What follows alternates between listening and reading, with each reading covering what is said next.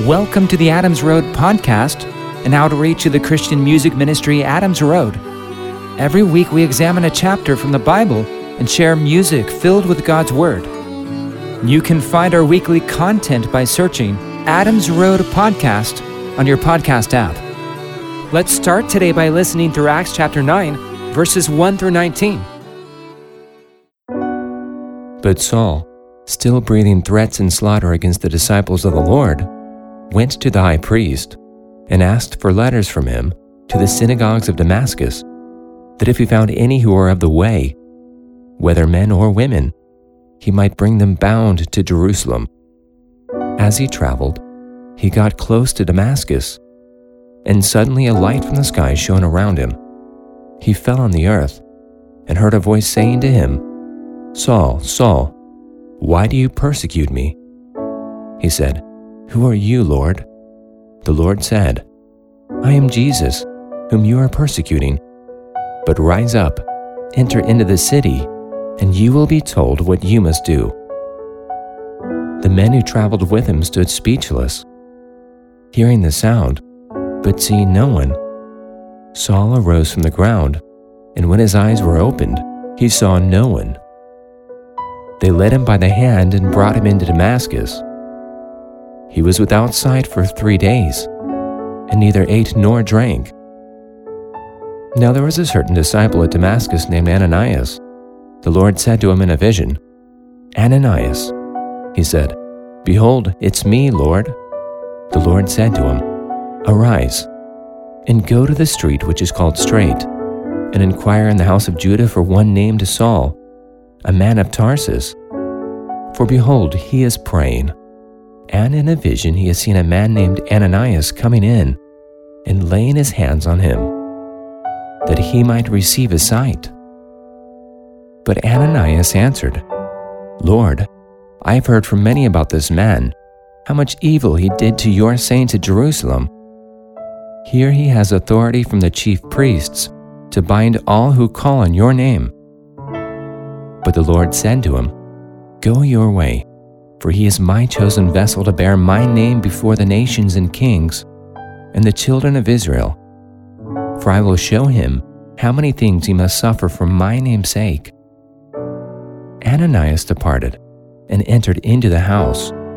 Laying his hands on him, he said, "Brother Saul, the Lord, who appeared to you on the road by which you came, has sent me that you may receive your sight and be filled with the Holy Spirit."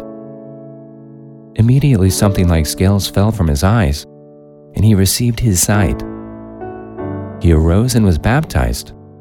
He took food and was strengthened. Saul stayed several days with the disciples who were at Damascus.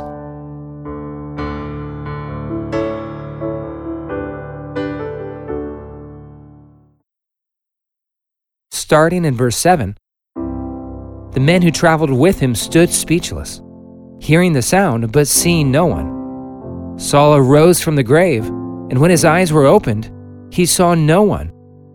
They led him by the hand and brought him into Damascus. He was without sight for 3 days, and neither ate nor drank.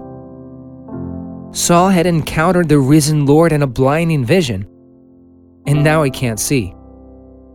In trying to imagine what being blind would be like, I think back to when I went caving the other month. If you get far enough into a cave and then turn off your lights, that's about as dark as I've ever experienced. Totally deprived of your sense of sight, other senses become more acute. Saul was perhaps blinded so that he would eventually see. During this 3-day period, it says he didn't eat or drink. We'll learn in verse 11 that Saul was doing a lot of praying as well. This was a time of fasting filled with prayer and likely personal reflection while attempting to listen and learn from God. The old was passing away and the new was coming. What does repentance look like? Maybe something like this. God, in His grace, blinded Saul, but this was to be a blessing. Through his physical ailment of blindness, he came eventually to spiritually see. Have you ever had your own season of quote-unquote blindness bestowed from the Lord that made your life course come to an abrupt stop? But the blindness from the Lord was actually a gift of grace. He halted your pursuit. He thwarted your plan. The path of sin was blocked. You were taken to a timeout corner, so to speak. The busyness was replaced with quietness and contemplation. The divine intervention maybe caused suffering, heartache, and conviction for a time, but was a blessing from above, and in the end would be for your good. All right, let's keep reading, starting in verse 10. Now there was a certain disciple at Damascus named Ananias. The Lord said to him in a vision, "Ananias." He said, "Behold, it's me, Lord." The Lord said to him, "Arise and go to the street which is called Straight, and inquire in the house of Judah for one named Saul, a man of Tarsus. For behold, he is praying, and in a vision he has seen a man named Ananias coming in and laying his hands on him, that he might receive his sight." Ananias, a follower of Jesus Christ, hears from the Lord and is told to search out Saul. Now Jesus could have restored Saul's sight at any time without using anyone else, but he chooses to work through one of his disciples in doing so. I think God delights in using his people. He chooses to use weak, fragile, human vessels, for example, to be the means through which his gospel goes forth. I mean, he could have had angels declare it from the sky in a sort of firework display of greatness, right? But instead, he calls us to go out into the world and proclaim the gospel to all of creation. In this case of Ananias being used to restore Saul's sight, what could have been the wisdom in that? For one, this would have immediately connected Saul with members of Christ's body after his life-changing encounter with Jesus. It can be helpful for new believers in Christ to have other mature Christians around who can help encourage, mentor, and disciple them in their new walk with Jesus. Secondly, I think God is exalted and glorified when Christians are given the opportunity to serve one another in humility. It grows believers in their love for each other and for God. Thirdly, getting to be used by God to help and bless others is a joyful experience for the giver. God wants to bless us with His peace and His joy as He works through us His goodwill and pleasure. All right, moving on. Starting in verse 13. But Ananias answered, "Lord, I have heard from many about this man, how much evil he did to your saints at Jerusalem. Here he has authority from the chief priests to bind all who call on your name." Ananias had his doubts about searching out Saul and bestowing on him a blessing. From a human standpoint, I think his hesitation was reasonable. Knowing who Saul was and what he had previously been doing, I mean, could you imagine searching out some former enemy and bestowing on them some gracious gesture without any evidence they had changed or weren't still a threat to you? It'd be like being told to go to a prison and release the murderer who had killed your son, while sending him on his way with a blessing. You'd probably be thinking stuff like, this guy deserves the death penalty, not freedom. Has he really changed? What if he's still a threat to me and others? Is this just a trap? Can I find it in myself to forgive this guy and let him go? Ananias going to Paul to help him would be God's grace in action, unmerited favor bestowed upon the guilty and undeserving. Ananias would probably never do this of his own volition, but as a disciple of Jesus, he would trust and obey his Lord. Verse 15. But the Lord said to him, "Go your way, for he is my chosen vessel to bear my name before the nations and kings and the children of Israel. For I will show him how many things he must suffer for my name's sake." Jesus had chosen Saul to be a special ambassador for him to the nations, with a special call to suffering. Could you imagine being welcomed into the Christian family with the message, "Congratulations, you're now one of us. You've been chosen to suffer for the name of Jesus Christ"? What a welcoming call, right? If Saul ever asked Ananias what Jesus had said to him, Ananias would have had to have said something like, yeah, so Jesus told me you're his chosen vessel to bear his name before the nations. Oh, and also, you're gonna have to suffer a lot for his name's sake and stuff. And yes, Paul would indeed suffer greatly as a disciple of Jesus, to the glory of God. This was an accounting of some of Paul's sufferings from his own words. From 2 Corinthians 11, verses 24 to 27, Paul said, 5 times I received at the hands of the Jews the 40 lashes less 1. 3 times I was beaten with rods. Once I was stoned. 3 times I was shipwrecked. A night and a day I was adrift at sea, on frequent journeys, in danger from rivers, danger from robbers, danger from Gentiles, danger in the city, danger in the wilderness, danger at sea, danger from false brothers, in toil and hardship, through many a sleepless night, in hunger and thirst, often without food, in cold and exposure. We know Paul was also imprisoned for his faith and eventually even martyred. This call to suffering, though, wasn't just for Paul. It's something in some measure all Christians are called to endure. Suffering produces endurance and character. God grows us into maturity through suffering and discipline, which eventually yields the peaceful fruit of righteousness to those who have been trained by it. So don't be surprised when you encounter your own trials. Though difficult at the time, passing through the fire of trials refines us as we are being transformed into the image of Christ, from one degree of glory to another. Our suffering may not look like Paul's in every aspect. Some of us may not suffer physically to the extreme that he did, or may not ever have to literally die for the faith. Taking up our cross and suffering for the sake of Christ may look something like this as well. Dying to ourselves, dying to our will and ego, letting go of our idols that take hold, putting the will of God above our own. But in such a death and suffering, we find life and freedom.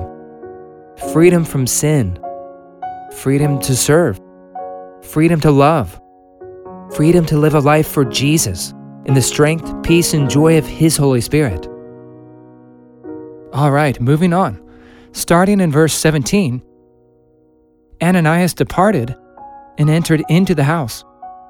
Laying his hands on him, he said, "Brother Saul, the Lord, who appeared to you on the road by which you came, has sent me that you may receive your sight and be filled with the Holy Spirit." Immediately something like scales fell from his eyes, and he received his sight. He arose and was baptized. He took food and was strengthened. Saul stayed several days with the disciples who were at Damascus. I love this picture of scales falling from Saul's eyes.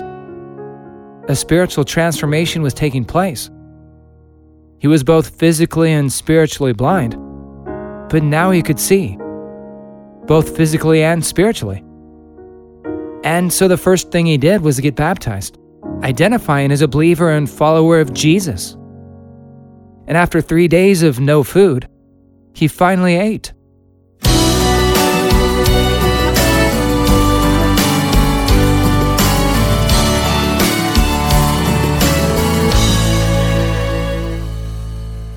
There was a man who had 2 sons, and the younger of them said, "Father, give me my inheritance." So he divided up his land, and the younger left with what he had, and he journeyed far away. Yeah, the journey was far away. What man of you with 100 sheep would not leave the 99 in the open country and go after the one that is lost until he finds it at any cost? pursues the lost.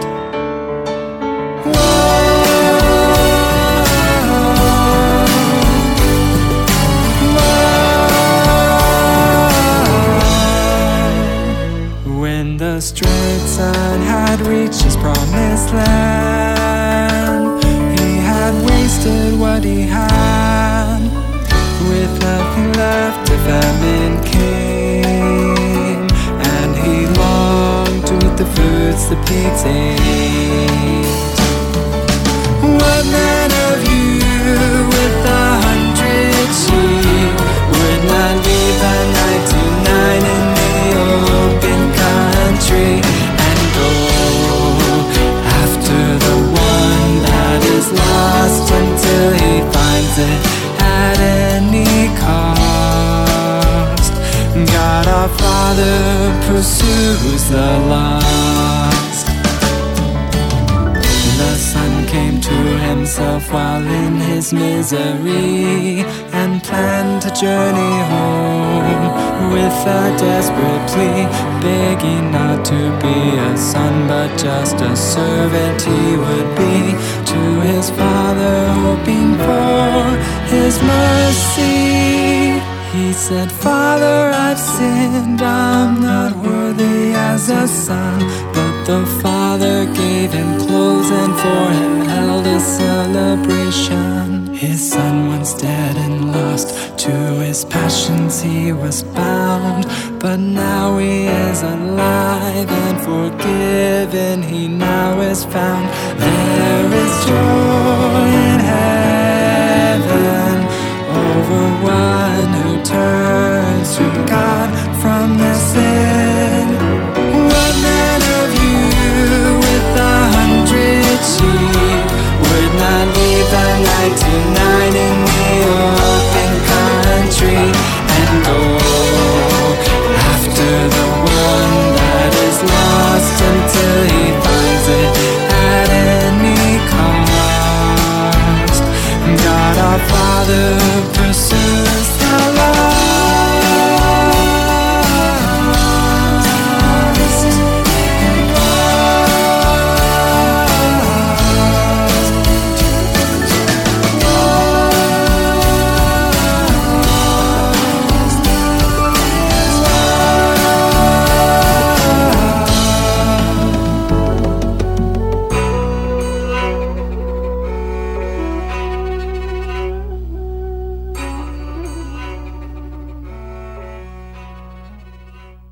That was Prodigal from the Adams Road album, Immeasurable.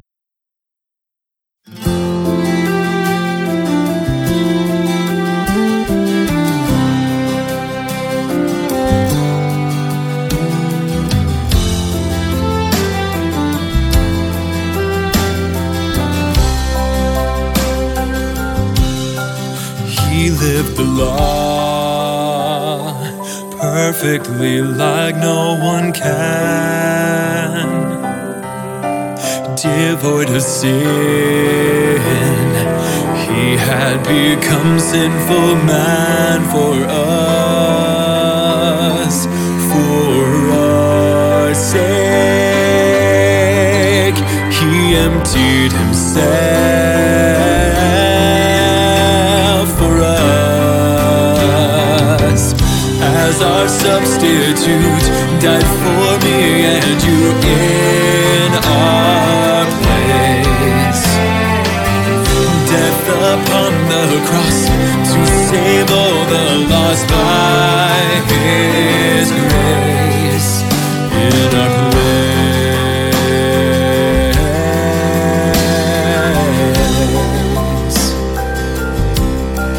No one is good, no one is righteous. The wrath of God will be revealed because God is just, and just for our sake, He gave His only Son. As our substitute, died for me and you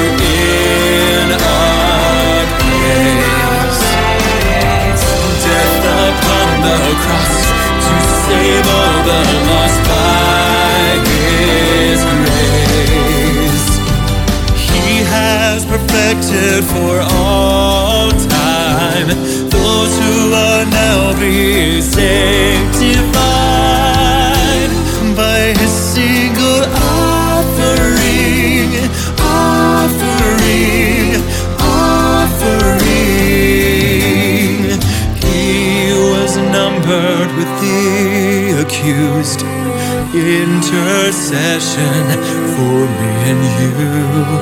We're declared righteous by His grace. He paid the debt in our place, died for me and you in our place. Death upon the cross to save all the lost by His grace. As our substitute, died for me and you in our place. Death upon the cross to save all the lost by His grace in our place.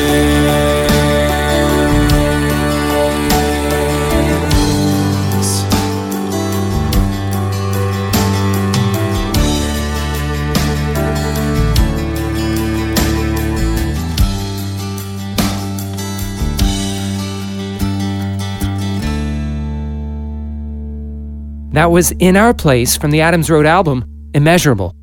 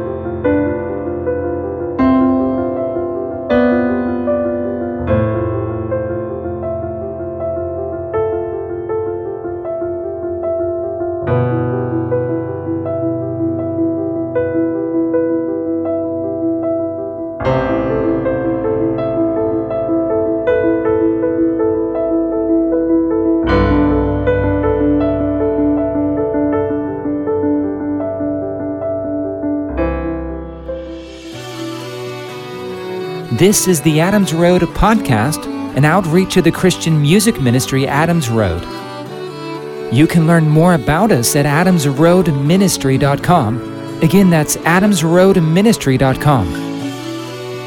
We release a new podcast episode every Saturday. Feel free to join us next week as we examine Acts chapter 9, verses 17 through 29. Grace and peace be with you all.